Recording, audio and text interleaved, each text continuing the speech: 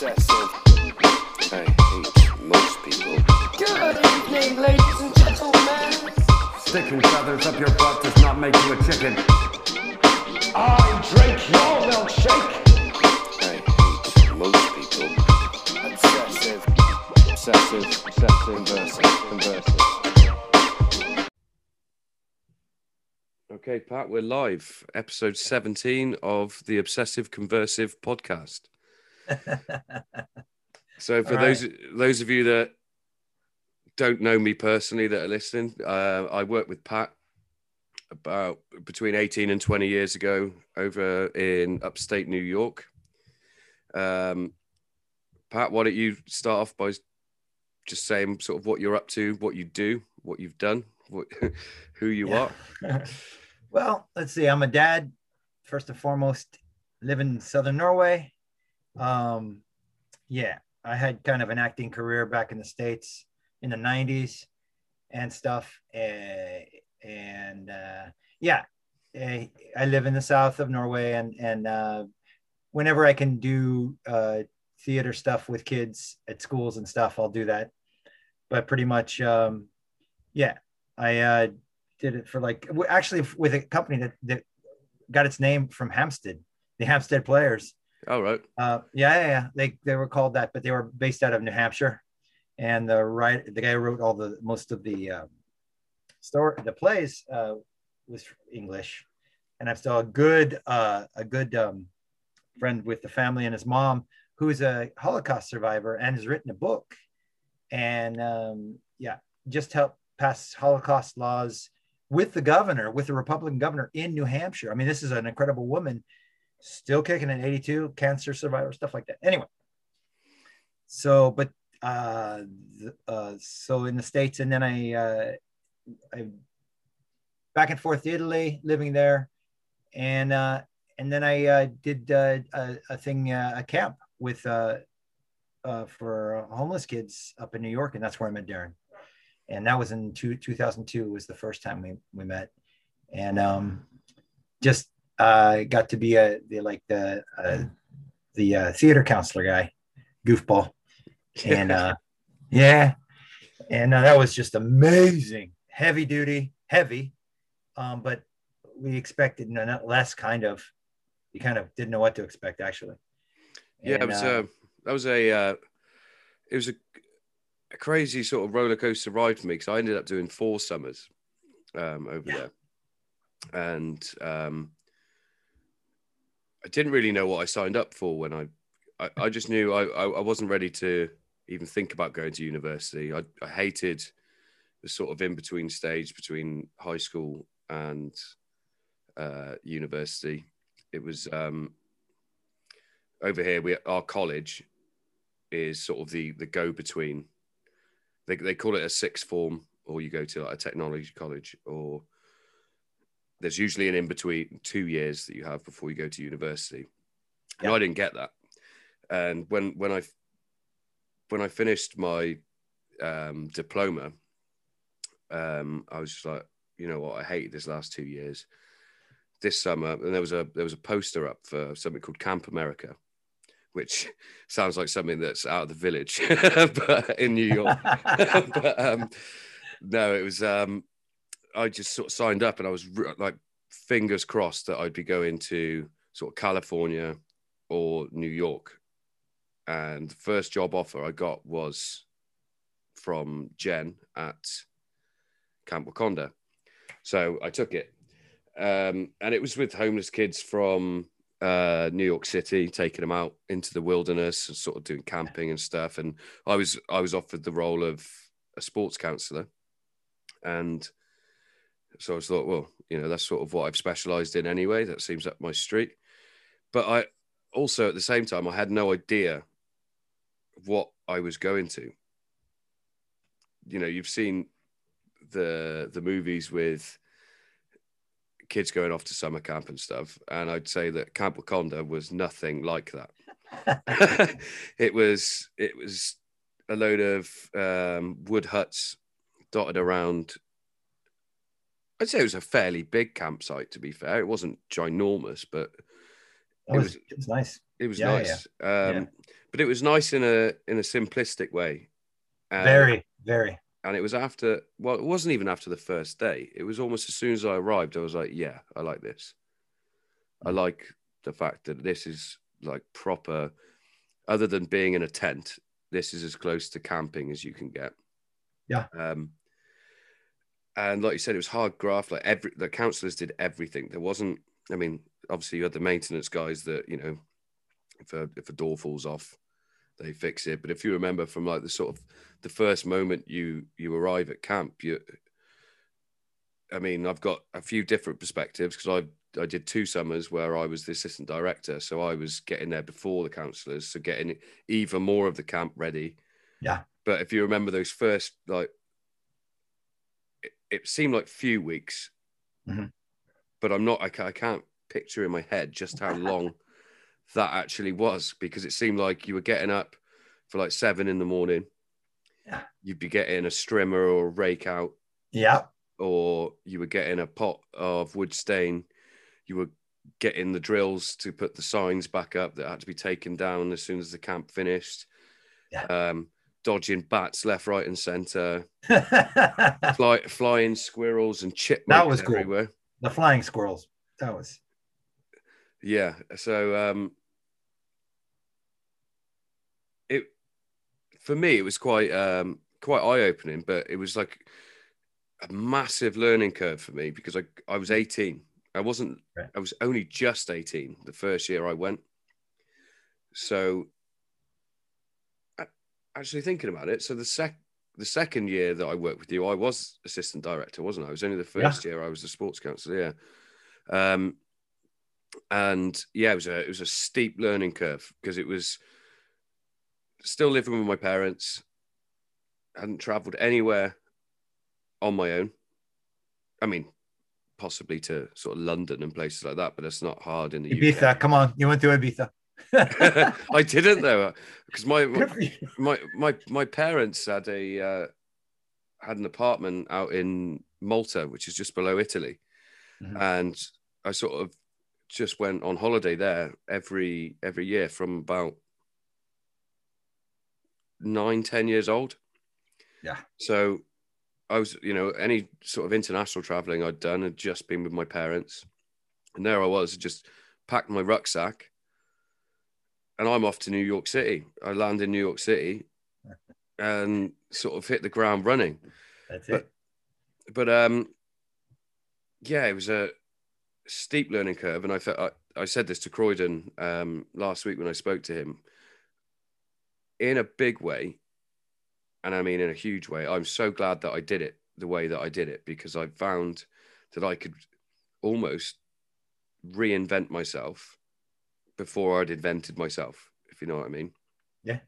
Yeah. So you have these expectations when you're sort of, I mean, I don't know what class that I'd be put in, but I've always been like, I've never been short of money, never gone without anything, always been able to play the sports that I wanted to play. So I've never really had any hardship. So that part of getting there, and it's like, well, you don't have to be that person. You can start reading, you can start, and you had the time at camp, I felt, because it was quiet. There was no internet back then, or if it was in its very rudimental stages. You're in nature. Do you know what I mean? It was for me, it was great. And I suppose you must have a completely different perspective, because I mean, how old were you when you got the position over there? Where'd you go? Oh, just cut. You. I don't get to answer questions. Well, you've sort of paused my end, but I can still hear you. Ah, you're back. I'm back. Yeah. No, this happens every episode. Yeah, Actionated unstable. Yeah. No, it's I think I was like let's see, I think I was 34. 34. And as you can hear me, I'm going to keep talking. And yeah, and my you know, I thought it was I was just looking for something like, because I had spent so much time in Italy, you know, I would do children's I would do a season or like a season, either spring or fall. And then I'd go. I remember started in Napoli and in Naples, and I lived in Florence to actually get intensive. I've lived in Rome. I actually did children's theater in Italy for a couple weeks, and then what do you call it? Just had friends up in the north and stuff. So I was learning the language, coming back and forth, and then having good friends up in Belgium and in Norway. So I just really even though I come from California, I just always like traveling and getting out. Why would you want to go? It's like, dude, after my first tour in 1994 and seeing Middle America, because I went from, was from San Francisco, where I lived, to all the way to Ohio. I think it was Chillicothe was the old capital. That was like the farthest. And then almost all the states in between, my first tour. But I just got to see such a variety of people, albeit similar, Americans and stuff like that. And I had already been to Europe once in 93. So the idea that there was just such a, there's such a bounty, such a rich cultural distinction, even from small town to small town, in ideas and dialects and stuff like that. I just really got into that. I love that stuff. But I always loved, I lived in Philly for a couple months one time in 1990. And I just love, in a really trying to gentrify neighborhood. So I was like, me and two other white guys, and I felt honored to get to live where we lived, where it was kind of a beaten down neighborhood. Of course, they're trying to gentrify, but I was like, rent was cheap, and I was so happy. And I just love going to my neighborhood, walking over South Street Bridge, through Penn University, and just saying hi, and going home at night, and then just feeling like I'm here.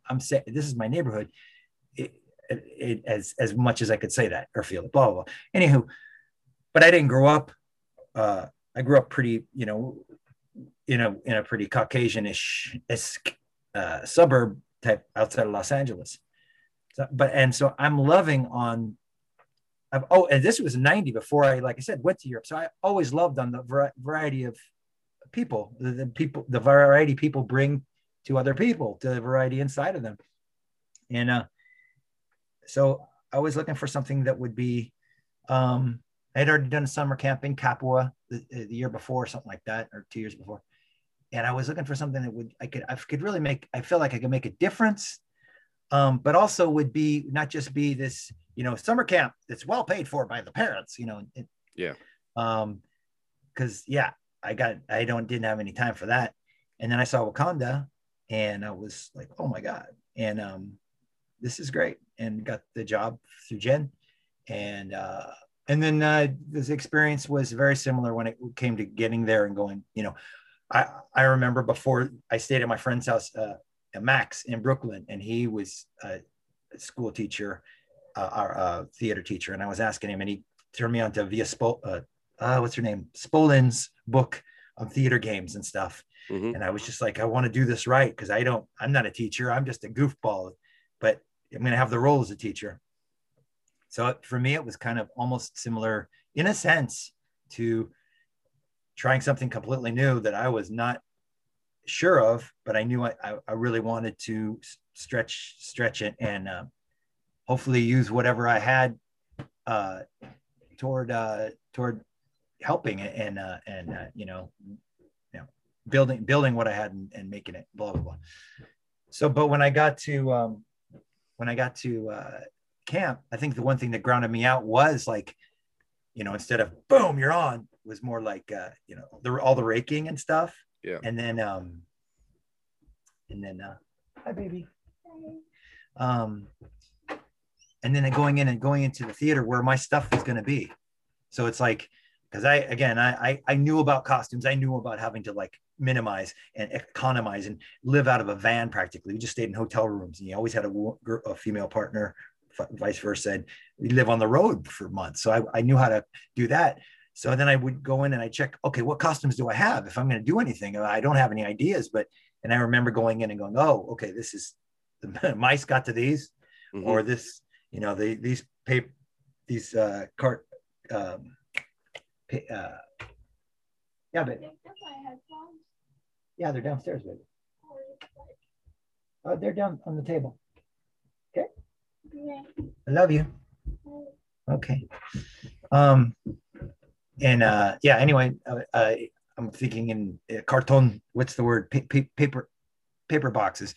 Yeah. Those were not mouse worthy. So anyway, and then finding out, was there a curtain? Oh, there's no curtain. How are we gonna do that? Hey, it's curtains for you, Muggsy. Oh, they're adorable. You know, it's like I wanted to at least have it so it was, I kind of had an idea of what I had some kind of structure, even though I'm not a very unstructured person, but some kind of idea. And that's, I could just reach for something quickly. And that kind of grounded me out. The first year was really important. So that was cool having that and stuff before the kids arrived. Because if I had to do that when they were there at the same time, I'd have like, all right, here you go. Whoa, I'd have been like Rip, what's his name? It's not Rip Taylor, who throws the confetti. Oh, yeah. Which I love. I love that guy. It's great. We ended up with a curtain though, didn't we? Yeah. There, I think they had one or something, and then I asked if we could set up a cable, and then Peter set up a steel cable. Yeah. And it was actually had like some kind of pulley system where you could pull it back and forth, but that didn't work so great. So after a while, it was just hang closed, hang open, whatever. Yeah. But we had curtain. Yeah. And nice. Yeah, after a while, I think you're right. We had it, but it was accommodable. Is that anyway? To have that stage, almost like a high school gym or an old PS type of New York school gym stage where you could sit on the floor or bring out the chairs, and I just loved that. That was great. I saw some pictures of the dining hall as well. Recently, and that's all been closed in now. No way. Yeah, really? Yeah. Why is that? I don't know. I mean, it's probably got quite a few different rules and regulations. Snakes. Now. It was snakes, man. No, wow, because that was open air was awesome when it rained. Yeah. You have to bring the tables in from the sides a little bit and sing all the different rainy day songs. That was great. Yeah, I'm sure they probably nowadays there's probably a lot of stuff that we did that you probably couldn't do nowadays. Like, were you there the year that we had the hurricane? No. Well, do you remember Igor? Was Igor there? Yeah. So Igor was like, he got given a similar job role to Peter in the end, whereas he was overseeing all of the maintenance. He'd do it, but it was his way of being bumped up from a unit leader to sort of the management level. And there was a hurricane the one year, and like there was a big power out in all of New York. Yeah, and you could see it coming in. And it was a really weird sort of change in the atmosphere, in the air. It was like, it's like people describe, like you can feel that this storm is coming. Wow. And it was literally, we had to go around and batten up all of the glass windows. So like on the medical hut where it was a proper structure. You had to go up there, batten all of that. And then we were like, shit, all the fucking boats that are out on the lake. Yeah. So me and Igor, as it starts like starting to rain and the thunder starts coming, and then inevitably the lightning's going to start hitting, me and Igor are diving into the lake to pull all the boats in, which health and safety wise, that is just like, that is not the thing you want to be doing right in the fucking electrical storm. But well, today you not only would have not have been illegal, you would have probably had somebody going filming you. Yeah, on their phone. These guys are crazy. Watch this. Hey, baby. So, yeah. And I'd be interested to see if things like the rules with the wild animals and things, if they've got a different set of rules now, because I don't know if you remember or if it was the year that you were there when the bear walked through the middle of camp. And me and Igor, no, that must have been the year after your second year. Yeah. So this bear goes, it's just, there was always, because we, at this point then, we had the radios. So there's like me on a radio. Me and Igor had always had a secret channel that we'd go to if we wanted to just talk to each other. But so Jen had a radio, Igor had a radio, I had a radio. And there was always sort of a code that would come over the radio. Like, if you remember, if we were going to get inspected, there was a camp inspector that used to come I remember that. and it used to come over the tannoy. It's a bright and sunny day at Camp Wakonda, so all the councillors would be aware that this inspector's going to come around, make sure your areas are squared away. So we had the same thing over this radio. I can't even remember what it was, but it's basically up at the, what was the other camp called?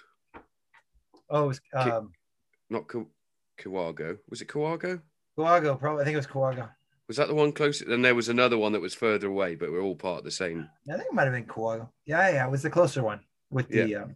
And they had those older kids, didn't they? And they had radioed over to us to let us know that they had word that this, I think it was a brown bear, was just wandering. Dude. And it walked straight across, that sort of the parade circle, parade square where we did all the sports and the flag was there. Walked straight through there. Mine and Eagle's instructions. And this still might be the ideal thing to do, was to walk behind the bear, like however many meters apart, with air horns, and we had to squeeze the air horns at the same time to make as much noise as possible. And then you see this, the people talk about Teslas off the mark. You want to see a living, fully grown brown bear take off from the mark, because it must have hit 30 miles an hour in the first stride and it was off. Whoa. But like I said, I don't know if that would be protocol these days, but yeah, I saw a couple of bears up there, which you don't, because it's so close to New York City. For me anyway. Mm-hmm. I mean, to be it's fair, fairly, as soon as you get out of Manhattan, like I visited a few people that were local, like some being like Jen's parents, drove and visited them at one point, and it's really odd from a non-US native to understand that when you go out. Oh, sorry. Don't hear you. Can you hear me now? It'll reconnect again in a minute. Where'd you go? I can see you moving. Can you hear me? Now I can hear you. Right.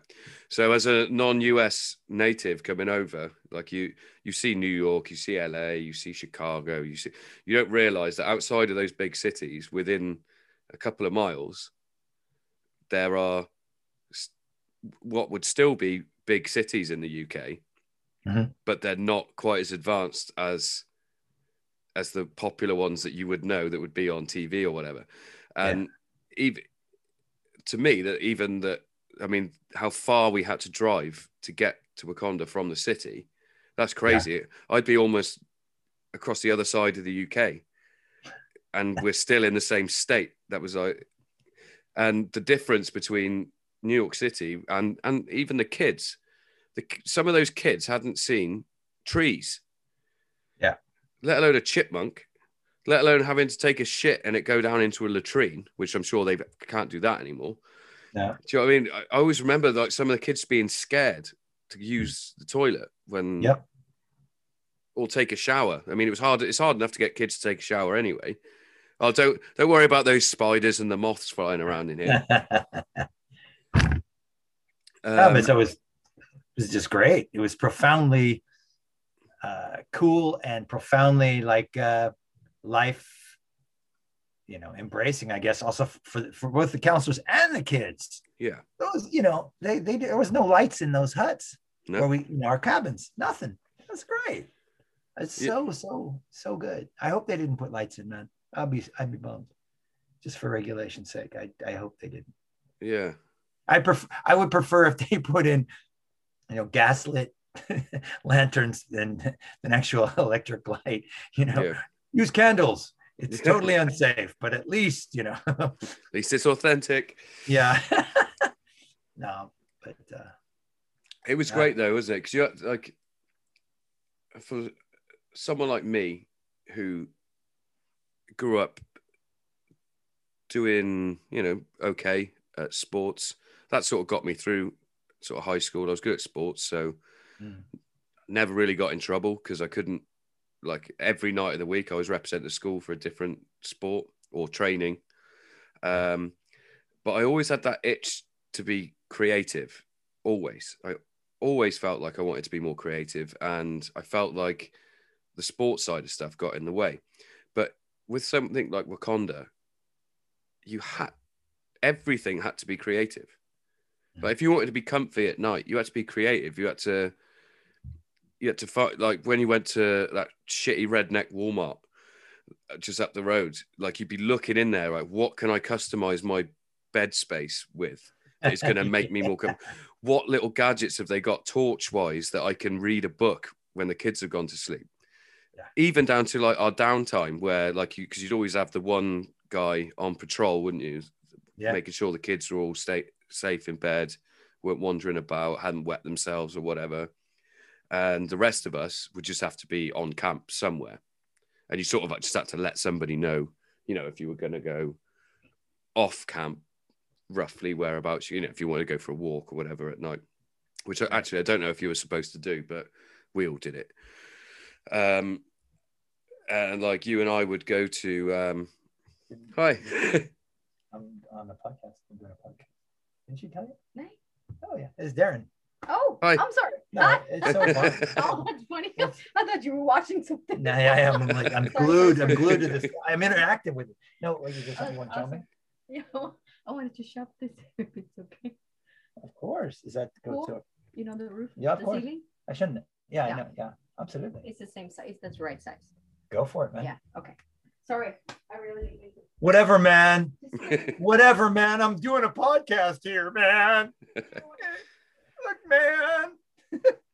No, Yeah, so you'd have to be creative with sort of your downtime spaces as well, because naturally there are people that you get on with more, and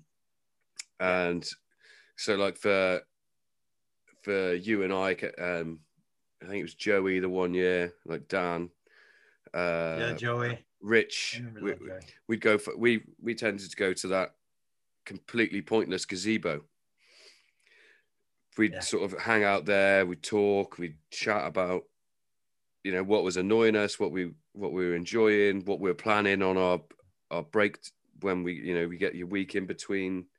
I missed you. You gone away. Yeah. I feel like James Woods in what is it, Casino? Yeah, James Woods in Casino, talking to Sharon Stone. Hey, you're going away now. You're going. Where are you? I don't see. Am I back now? Yeah, you're back. Yeah.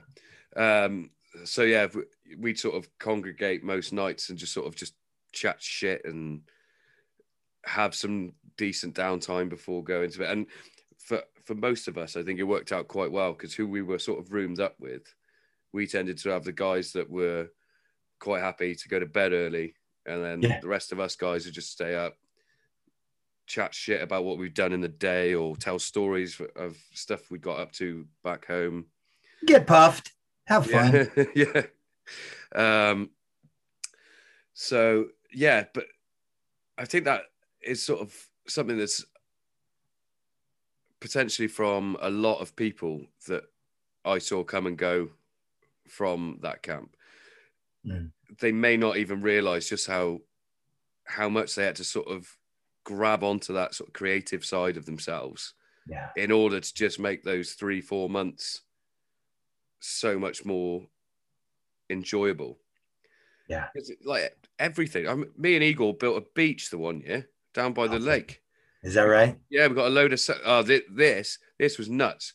We got a load of sand delivered. We got Jen to order this sand in, and using wheelbarrows and shovels, we moved it, and it was tons. It was literal tons of sand.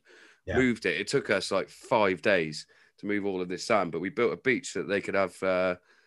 Like, you know, when we used to do the cookouts and stuff, you could have a beach cookout. So you could have a lifeguard with you, and the kids could go swimming, have a little beach party.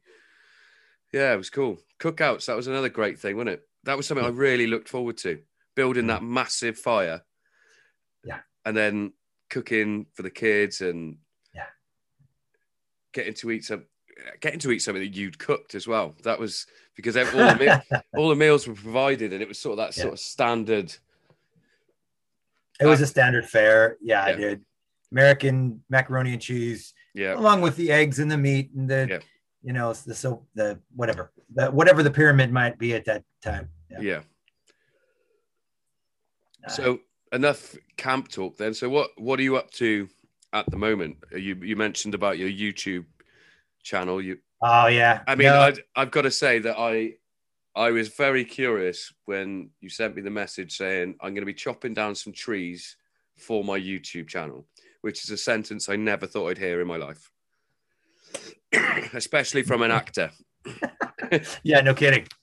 Well, it's all done in perspective. It's all done, you know, it's more pantomime. It's more, you know, it's going to be Brechtian with lights, done with lights. No, no, we own a forest, so I had to. I either would be cutting trees or I'd be doing the YouTube channel, depending on how my back was. My back is so much better than I used to, you know, think it was. I mean, it's much worse, and I'm 53, but I just know so much more. But I know that in the past, you know, however long I've lived here now, 18 years, you know, I've lifted a lot of weight when it came to wood, and you know, after Monica's father passed, then I was on me. My kids are too young and stuff like that. So we have these big, you know, Scottish pines and spruce trees. And you need to thin out a forest. And as I get the firewood, and there's a bunch of birch, blah, blah. So I'm out there finding the ones to get for the wood and stuff. And but so there's that, and then I also have my job as I'm a personal assistant to someone who's pretty much fully disabled, and there's a lot of lifting in that.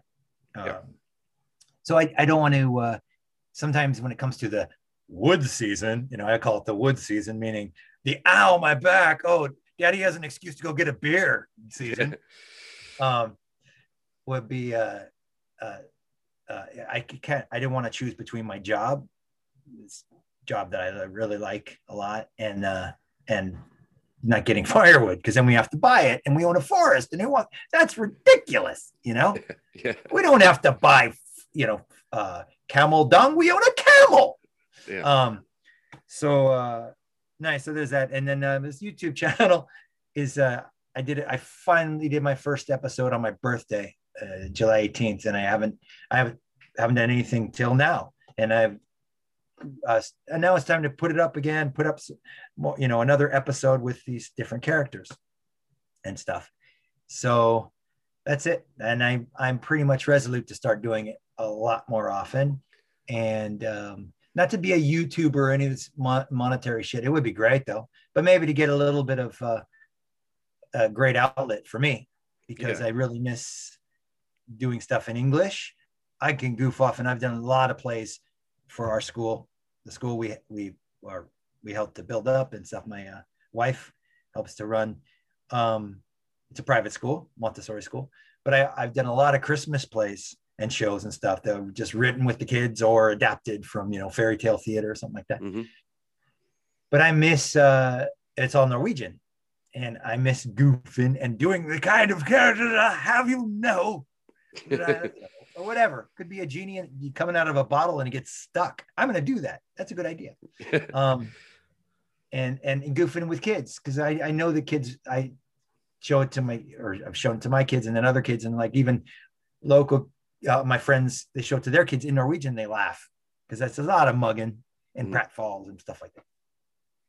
So that's pretty much my life, and father of 3 kids, 2 daughters and a boy, and I'm just so blessed to have a healthy family.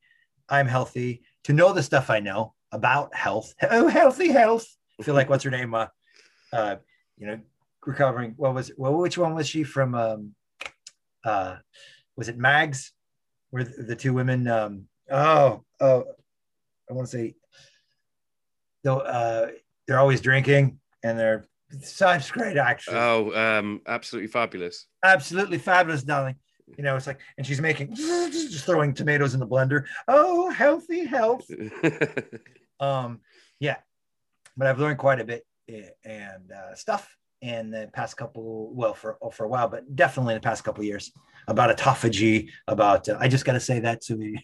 Autophagy is so dang important, and fasting, and what's good to eat and stuff. And if you go to a place where it's 75%, everything has sugar in it, you might want to think twice, and stuff like that.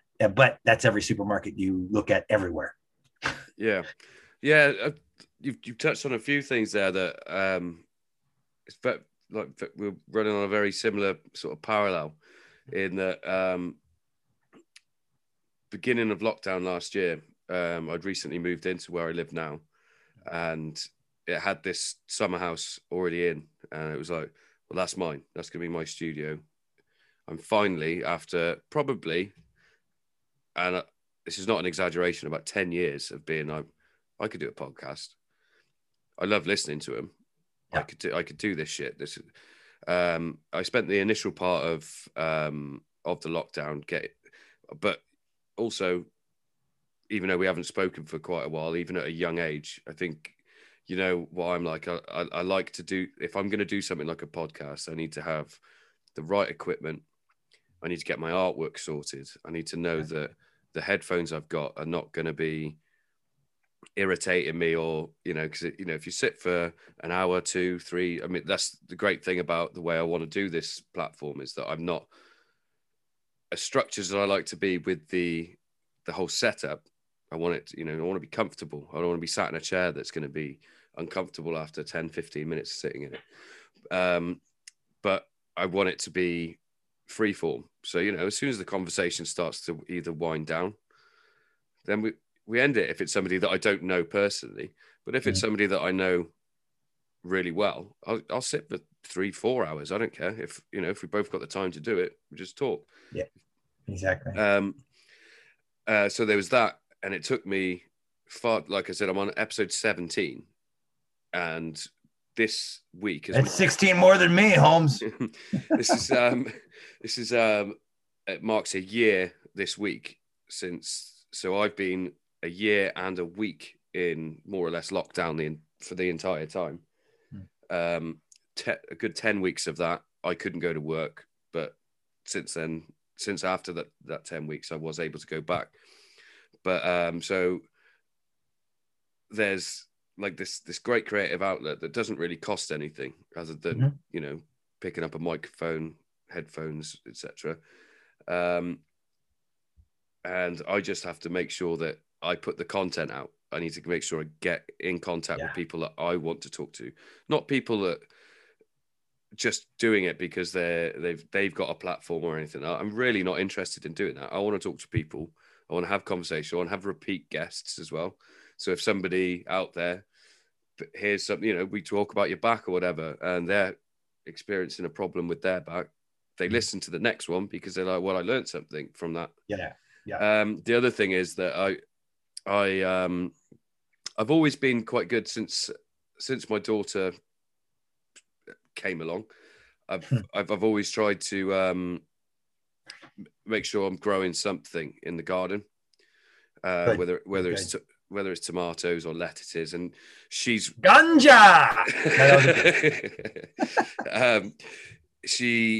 she's ever since she was really little, she's always liked to go out into the garden, just pick them off. And now her palate is adjusted to that. So she's quite happy to eat a salad for her lunch. She's not going to turn her nose at any vegetable. She'll try anything. And so last year, tomatoes, I had so many tomatoes, I had to give them away to people because me being me, I read the instructions, I Googled everything, and then I didn't do what they said. So you get a pack of seeds, they all went in. Yeah, right. So I ended up, I'm not joking, I ended up with about, I think I counted, it was about 33 tomato plants, which all are different types of tomatoes, but it should have been one plant of each variety, and I ended up with 33, and they all came to fruit as well. So I just had I couldn't eat enough tomatoes. So I was having tomatoes. Dude, that's brilliant. But it wasn't just tomatoes. I grew everything, cucumbers. But I've continued it this year and sort of expanded. I've dog. Where you live, you get a lot of sun, a good sun then.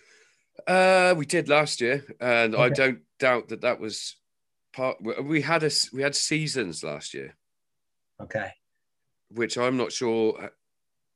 Well, I'm pretty sure it's only a theory, but I think that's because a lot of humans were told that they couldn't go out and drive their cars and go to work, etc., for a prolonged period of time, and we had one of the best spring/summers that I can remember. It was like being in Italy. Yeah. But to the point that some of the greens that I grew did a thing called bolting, which you might know what that is, which is where the conditions are a bit too warm or whatever, and they go to flower. Yeah. Because they're so used. Well, the way they grow is that they should be shaded or in slightly milder conditions, which in the UK usually spring. You're not getting blinding. Like my birthday last year, I think it was literally like a summer's day when we were in New York. It was humid, and it was fucking hot to the point that I took my daughter down to the river after a few beers, and I was in the river, which I don't do that very often over here. But me and her, we took snorkels. Yeah. Well done. That was so cool. Yeah. So it was a really odd one actually, and it could be as philosophical or theoretical as I like. But the day I went back to work, it was a grey day, and it rained the entire day. And I sat next to one of the other chefs. I was like, "It's going to sound a bit profound here, but this is like the earth's crying," because it was at that point that the UK started to open up again. Lo and behold, a month or so later, I had to lock back down again and then over here they did some stupid tier system, which is where like if you lived in Manchester or London, you were in tier 3. Therefore, like clothing stores and stuff weren't allowed to be open. You couldn't. Hereford, where I live, because it's so rural, we were one of 2 places in the entire UK, one of which, being not Hereford, was an island where everything could open, but with slight restrictions. Of course, we've got everyone coming from Wales. I was going to say Birmingham, like they're all bombarded in to come and use the gyms, to come and use the pubs, come and use everything. And how it was does that like solve anything? Like, what if? Because you could. How do you even restrict that? Have you got any ID with your address on it? No, I haven't. Oh, you got a Welsh accent. Yeah, but I've lived in Hereford. Like you can't police that. It's dumb. Like Bill Hicks would say, "I'm me, you're you, he's him. There's my ID." Yeah. Crazy. Yeah, I did.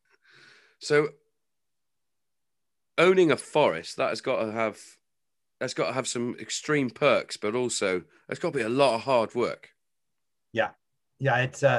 It's we have a stretch that's about half a kilometer away, and that's a good size it's not that many compared to some forest owners around here. And then we have one right across the road from us. It's only about a hectare, a mole or whatever. Yeah. But it's, and that's beautiful. And that's when that's our like garden. That's my garden magical forest, the secret garden forest, which, as far as taking timber and stuff, we've taken timber from our forest because that's what it's there for. And which has helped do restoration and help with our house and put a new roof on this old one of the oldest houses in this region.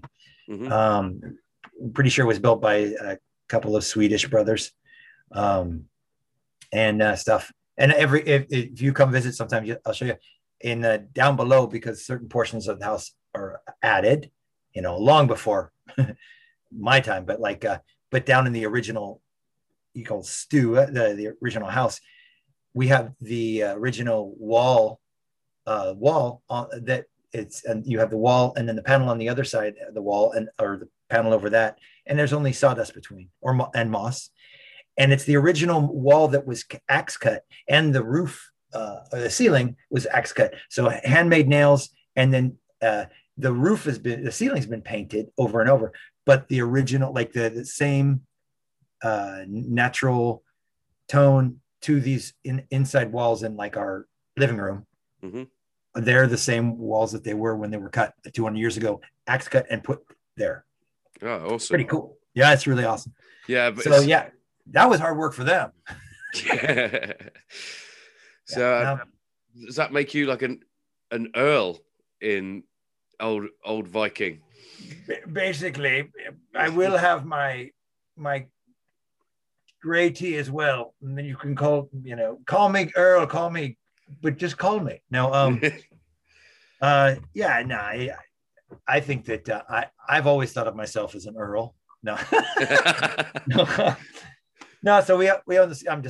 It's a small brook. It's like a small, useful small farm, and we have fields and stuff, but we rent them out. So and we have. They just come with, because people don't make money off of just a small farm. I would, if I had the extra cash, I'd actually get a little bit stronger tractor, and I would do it just for culture.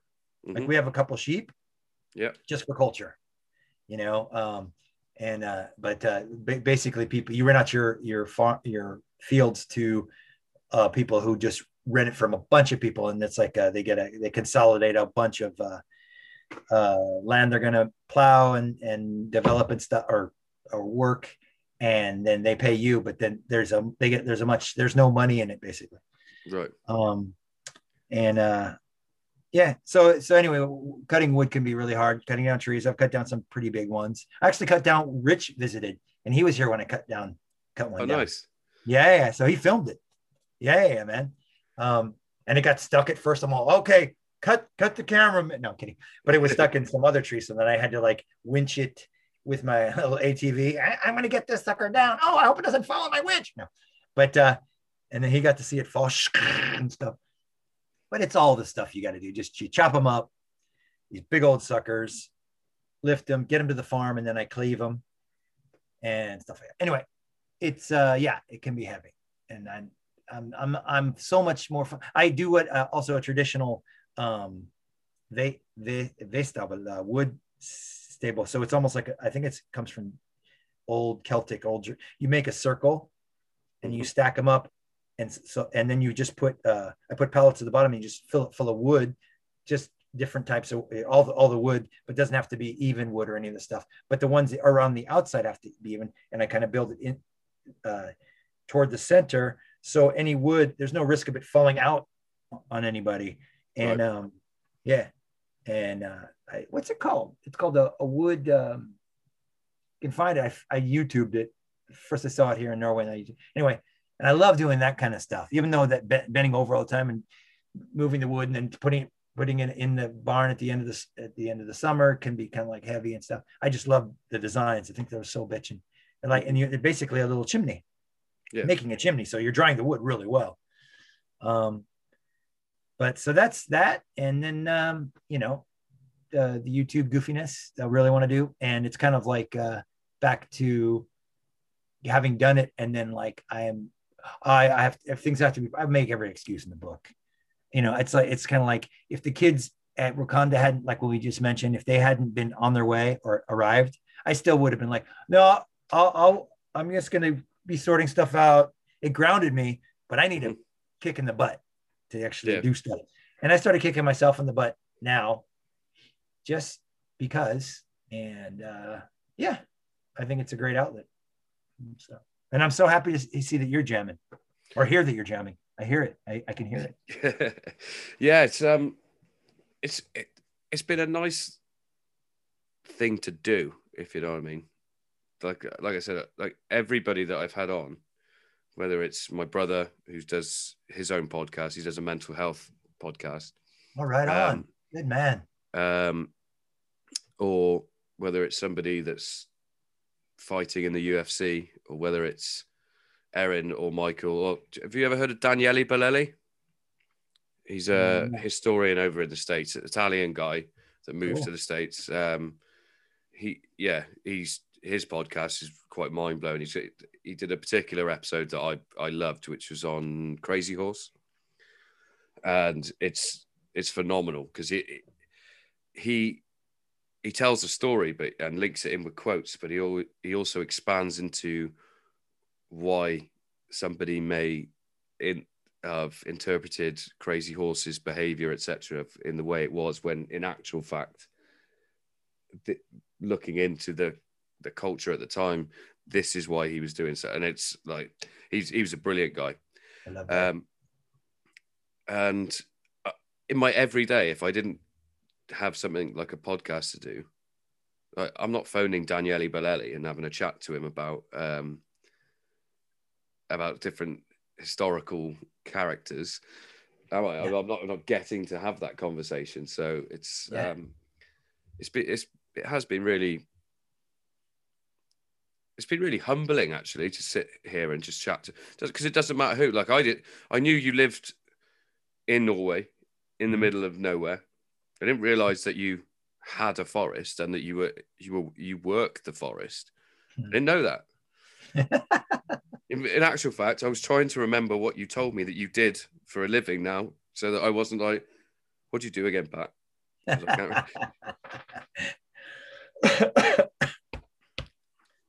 No. I'm trying to keep my creative outlets going, though, like my photography and this podcast.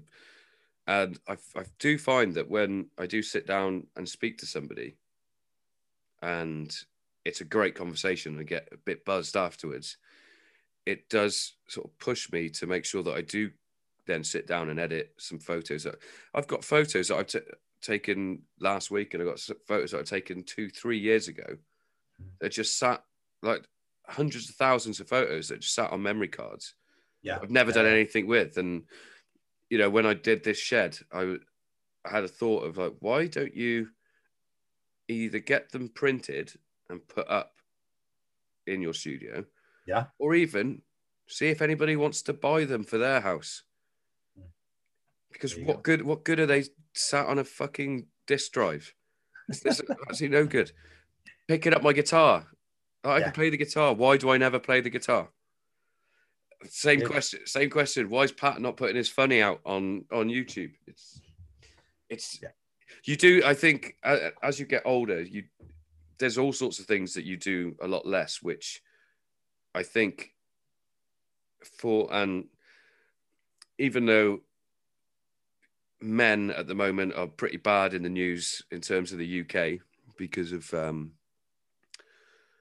stuff that just happens in the news, which obviously you may have no context to, but basically a young lady got murdered a couple of weeks ago, and they reckon it's a Met police officer that actually did it. Okay. And so they were talking about men getting a 6 p.m. curfew and all sorts. And it's like, well, that's not the answer, is it? I don't think. But I do think that, I mean, I can only speak as a man as well, because I'm not a woman. I'm not trans. I'm just me. I'm just a man. But and it's a slightly different situation at the moment, but hanging out with my mates, going and having a beer at the pub, because it's also, and this has all come to light from talking to the local lads that I had on, a guy called Paul Mann, who was my coach at a team, and Nathan Scott that I played alongside. We were talking about like the dressing room, so the locker room, as you guys call it, and it's like that's what I miss most. Not the playing and limping for 3 or 4 days after a game. It was the camaraderie with my mates.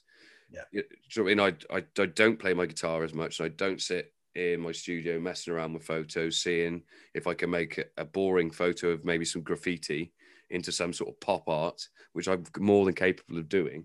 Mm-hmm. And the reason I don't do it is because of life. Do you know what I mean? I work between 35 and 50 hours a week in the busiest restaurant in Hereford.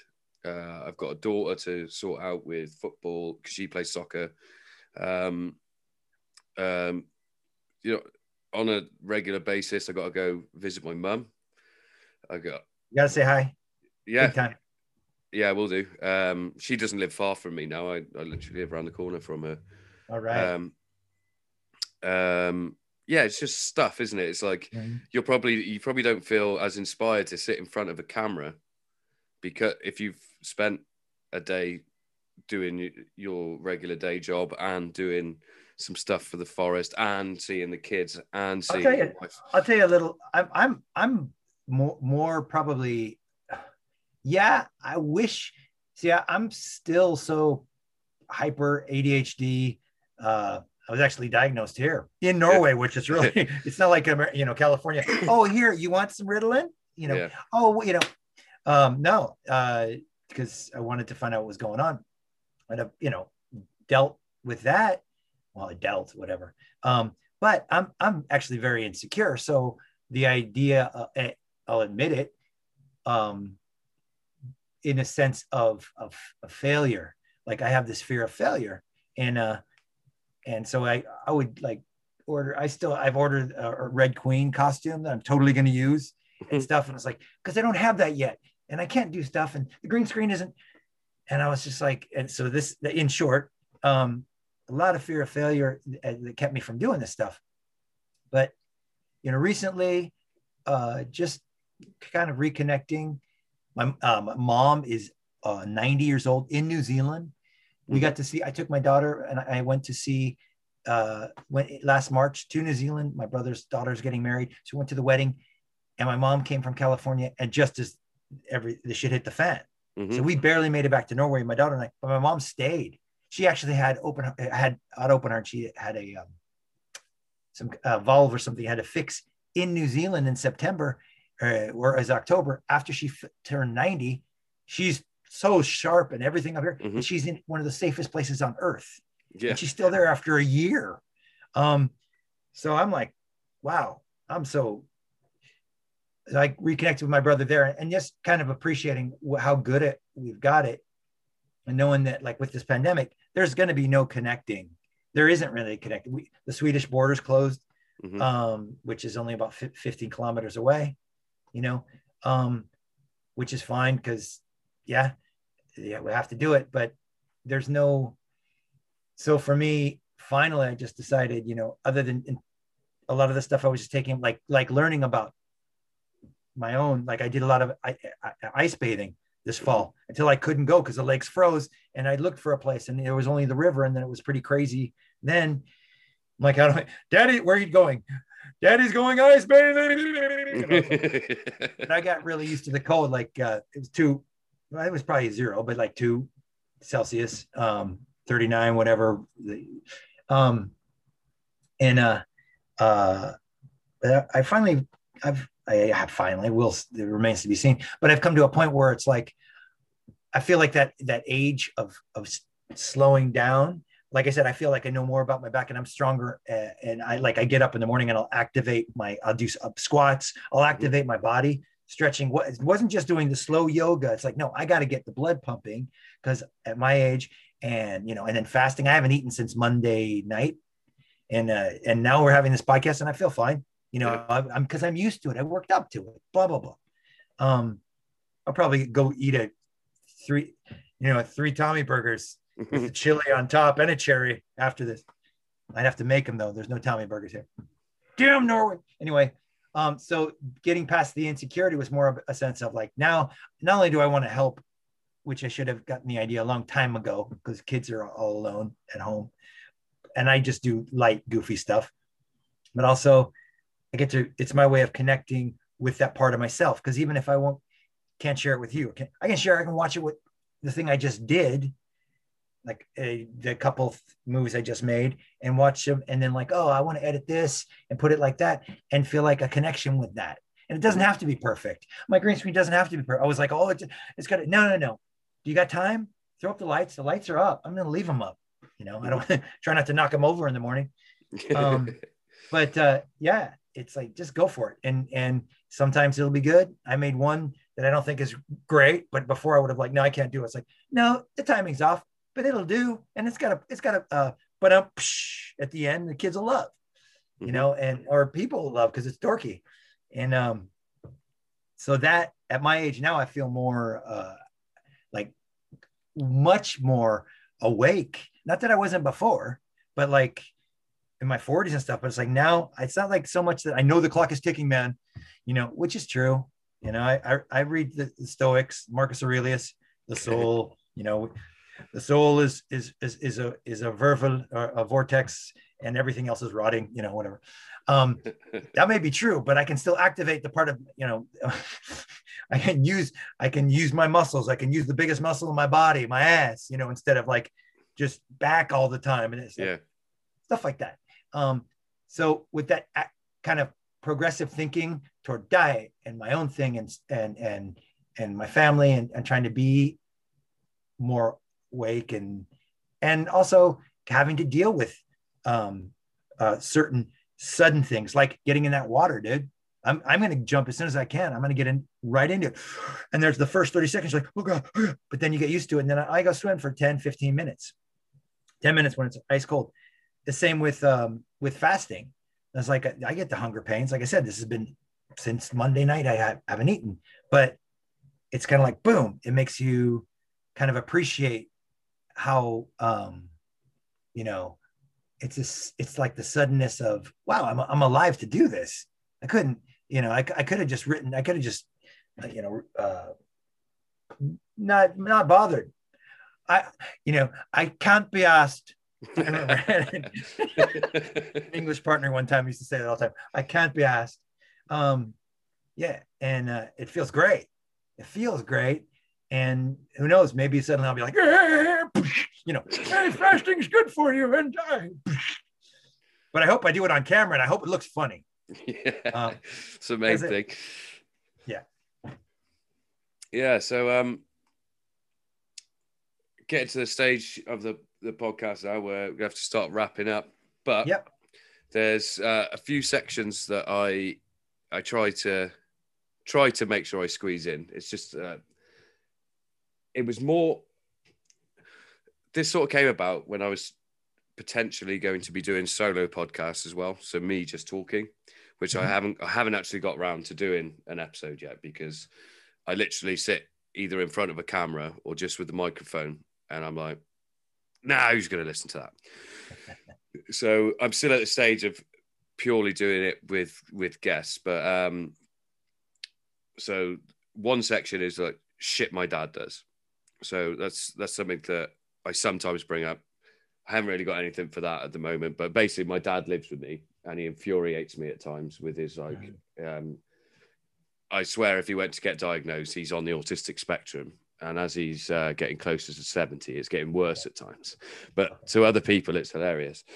But when you live with him, it drives you batshit crazy. Another section is irrational stuff that you were scared of as a kid. So example I always use for this is that near where I went to school and where I lived when I was in sort of primary school, starting high school, there is a church, and as you know, you've been over to England before, haven't you? Yeah. Like most churches are old as fuck, and they've got a lot of old graves and old style gravestones. So there was this huge, like to scale human, like angel that had the wings and everything, looking down on somebody that had obviously been buried there. They obviously had a bit of money to get a headstone stroke statue put above it. But we were always told as kids that at certain times of the year, that angel would move. And me being, like, I stand by this, I was the most scared kid of all time. Like, I still, to this day, can't watch horror films. I can't watch them because I'll watch, like, my daughter's into like the Vampire Diaries and things like that, which, you know, sometimes I'll sit and watch some of it with her, and I'm a bit like, this is not age appropriate, but I'm also not being that parent. But I'll then come out to the shed and I'm constantly checking over my shoulder, and I know vampires aren't real, but in my head, if they were just on the telly, there's that chance that door's going to open and I'm not going to know, and I'm a vampire now. I think it's that irrational fear that I had as a kid that sort of shaped that sort of, like, can't watch horror films and stuff.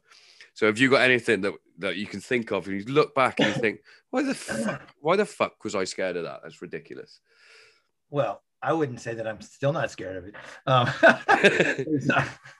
I mean, there's the Bloody Mary. When I was a kid, you go into the bathroom and you close the door, and if you say Bloody Mary do appear, or Bloody Mary please appear, or something 3 times, she's going to appear, whatever she is. Yeah, I heard of that one. That seems to be one that done the rounds the world over. Yeah, all over. It's happened. You know, they say it here in Norway, the kids. And I used to be, Bloody Mary, because I'm out of here. Don't appear, I'm out of here. So there was that one. I mean, just general ones of you know, the dark. I mean, that's an easy one, but like unfounded fear, literally, because of my imagination is off the hook. It can be off the hook, you know, if I let it go. And then to be up. Oh, I've got a great story. This is a cool one. It's short too. I remember we've always kind of been into health, but I think it was like at the end of the 70s. And my father started, he was into transcendental meditation, diet. He was such a great guy, progressively thinking and trying to find, you know, new ways of thinking. That sounds so Soviet. Anyway, so we were watching him. I was sick, and my brother had his friend over, and The Exorcist was on. It was on ABC, you know, movie of the week or something. And I was like, "Can I watch this?" I was like, "Yeah, all right, son. But you have to drink. I want you to drink a pitcher of this, you know, every, you know, once an hour. So a pitcher of water." Mm-hmm. So it was like a pitcher would be like a liter, over a liter. So I'm like, "Oh, no problem," because I love drinking water. I still do. Love drinking it. And then every time there was a commercial, run to the bathroom in the dark. You know, went to the bathroom, came back because I was just leaking what I was drinking. But I was watching a scary movie with my brother and my dad, and it got freaky. And then the exorcism, and then the whole, whoa, you guys, yeah. And then the movie ends, and everybody goes to bed. And I remember, and I went to bed, and I had my own room, and then I'm so full of water, and I got to go to the bathroom in the dark.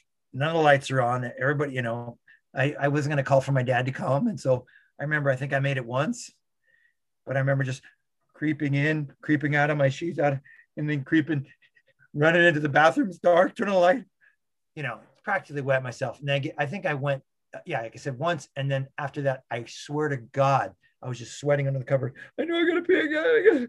And then I just, like, I think I passed out, but I was so full of water and so full of fear. So I definitely don't recommend that for doing that to your kids, man. My kid, she loves scary stuff. She loves it. I mean, she's into. I think she got this from. She started watching the sort of Japanese anime, and some of those are quite scary. And now she's got onto, like, she'll Mira. Yeah. Yeah. She'll start watching. She's 13. I'll allow her to watch up to like a 15 over Yeah. here. Yeah. But she doesn't even jump. She doesn't even like. I don't know where that comes from because it certainly isn't me. And the last section that I tend to try and get done is overrated, underrated. Okay. But it could be anything. It could be food, could be exercise, it could be something social, it could be a particular candy bar, like whatever. Yeah, just something that you think is, and they don't have to be related either. It could just be like you think one thing is massively underrated that either people do or people eat or people listen to, and something that you think far too many people are doing and it's completely overrated. Okay. So now I just get a million things kind of mind, but I think underrated. What would be underrated? Would be like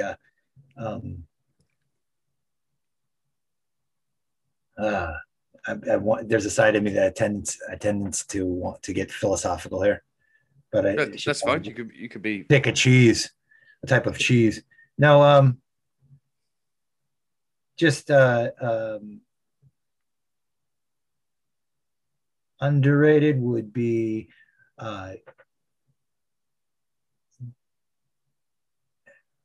hold on, give me a sec.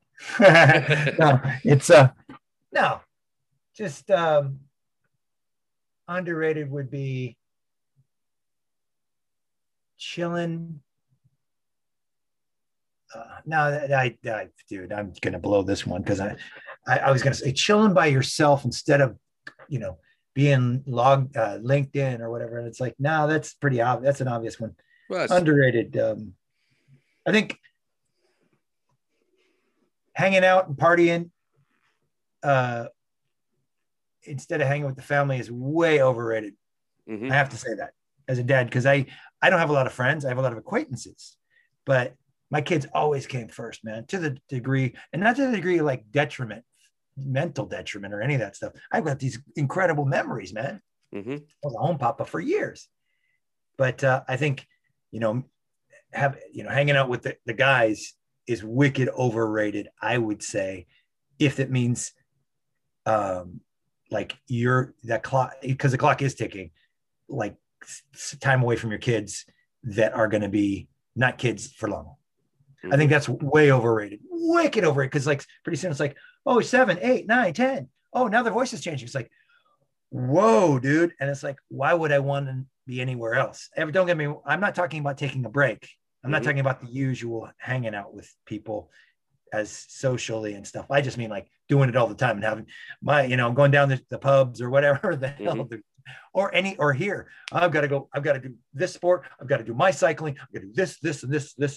And it's my time. It's like, dude, cool, your time, but your time together with your fam is so priceless. And that's another reason I fast, and I want to continue. I want to continue to have a good brain for a while. My mom's 90 and a half. Mm-hmm. She's so smart. You want to take her to a museum in any country and ask her what this represents in historical, and she'll tell you all about it. She's so smart and so well read. And so I think that, I think that's overrated. And then underrated would be cell phones, man. Or no, what am I trying to say? Cell phones are underrated. They're great. Did I just say overrated? Yeah, overrated. Underrated, I think, would be reading at this point. Because reading on your cell phone is one thing, but reading, I think if we shy too much away from reading, and probably not so much in the UK, there's still some reading going on here in Northern Europe, and but in general, if the tendency becomes just zip it up and that have it read for you or viewed, and without having to like just use the brain power you've gotten from either your education or from educating yourself, like Frank Zappa always said. If you got any balls at all, drop out of school and educate yourself. But we can still do that at any age. And I think that might be underrated. I think that giving it up to the net, giving it all up to the gizmos for our next thrill is wicked overrated, but taking it into your own hands is underrated. There's I said it. Yeah. I feel better. Good. Well, thanks for your time, Pat. It's been great catching up. We'll definitely have to do this again. Maybe you can dress up next time when we'll do a video episode. Oh, hells yeah. Yeah. Hopefully by then I'll be plugging. Yeah, I'm on my 70th episode. Yeah. You know. So if anybody wants to check out your YouTube channel, what's it called? It's Kids Coffee. Kids Coffee. Kids Coffee. Which you won't find because there's not enough watch. But if anybody wants to just see it for the first time, bring up first, or just type in YouTube first coffee do. I think one word, coffee do, and then you'll see this dork with kind of like a Sherlock Holmesy outfit on. That's me. Okay. Is it First coffee do. Is it in Norwegian or in English? No, it's in English, and I only have one episode up, but I'm working on more. Well, I'll find it and I'll put it in the podcast notes. So if anybody is interested, I'll just click and hopefully you see your clicks go up. I don't know. And just make this quick, but I don't know how to turn on comments. It's like, you can't get comments. I'm like, okay, I went in. I got a YouTube tutorial on how to do it. Okay, they should be on. I can't turn on the comments. So it's not, I started out being a kids channel and I turned off the comments and I can never turn them on. So it's no offense if somebody wants to say, this sucks. It's like, by all means, but I'm never going to find out. So I'm just going to keep doing it. Sometimes that's for the best. Comments. All right. I don't read the comments on anything. No, I didn't plan to either. So it works out better this way too. Okay. Well, nice one, Pat. Really, really great to catch up with you. And like I said, we'll do this again soon. Good to see you, brother. Nice one. Cool, buddy. So.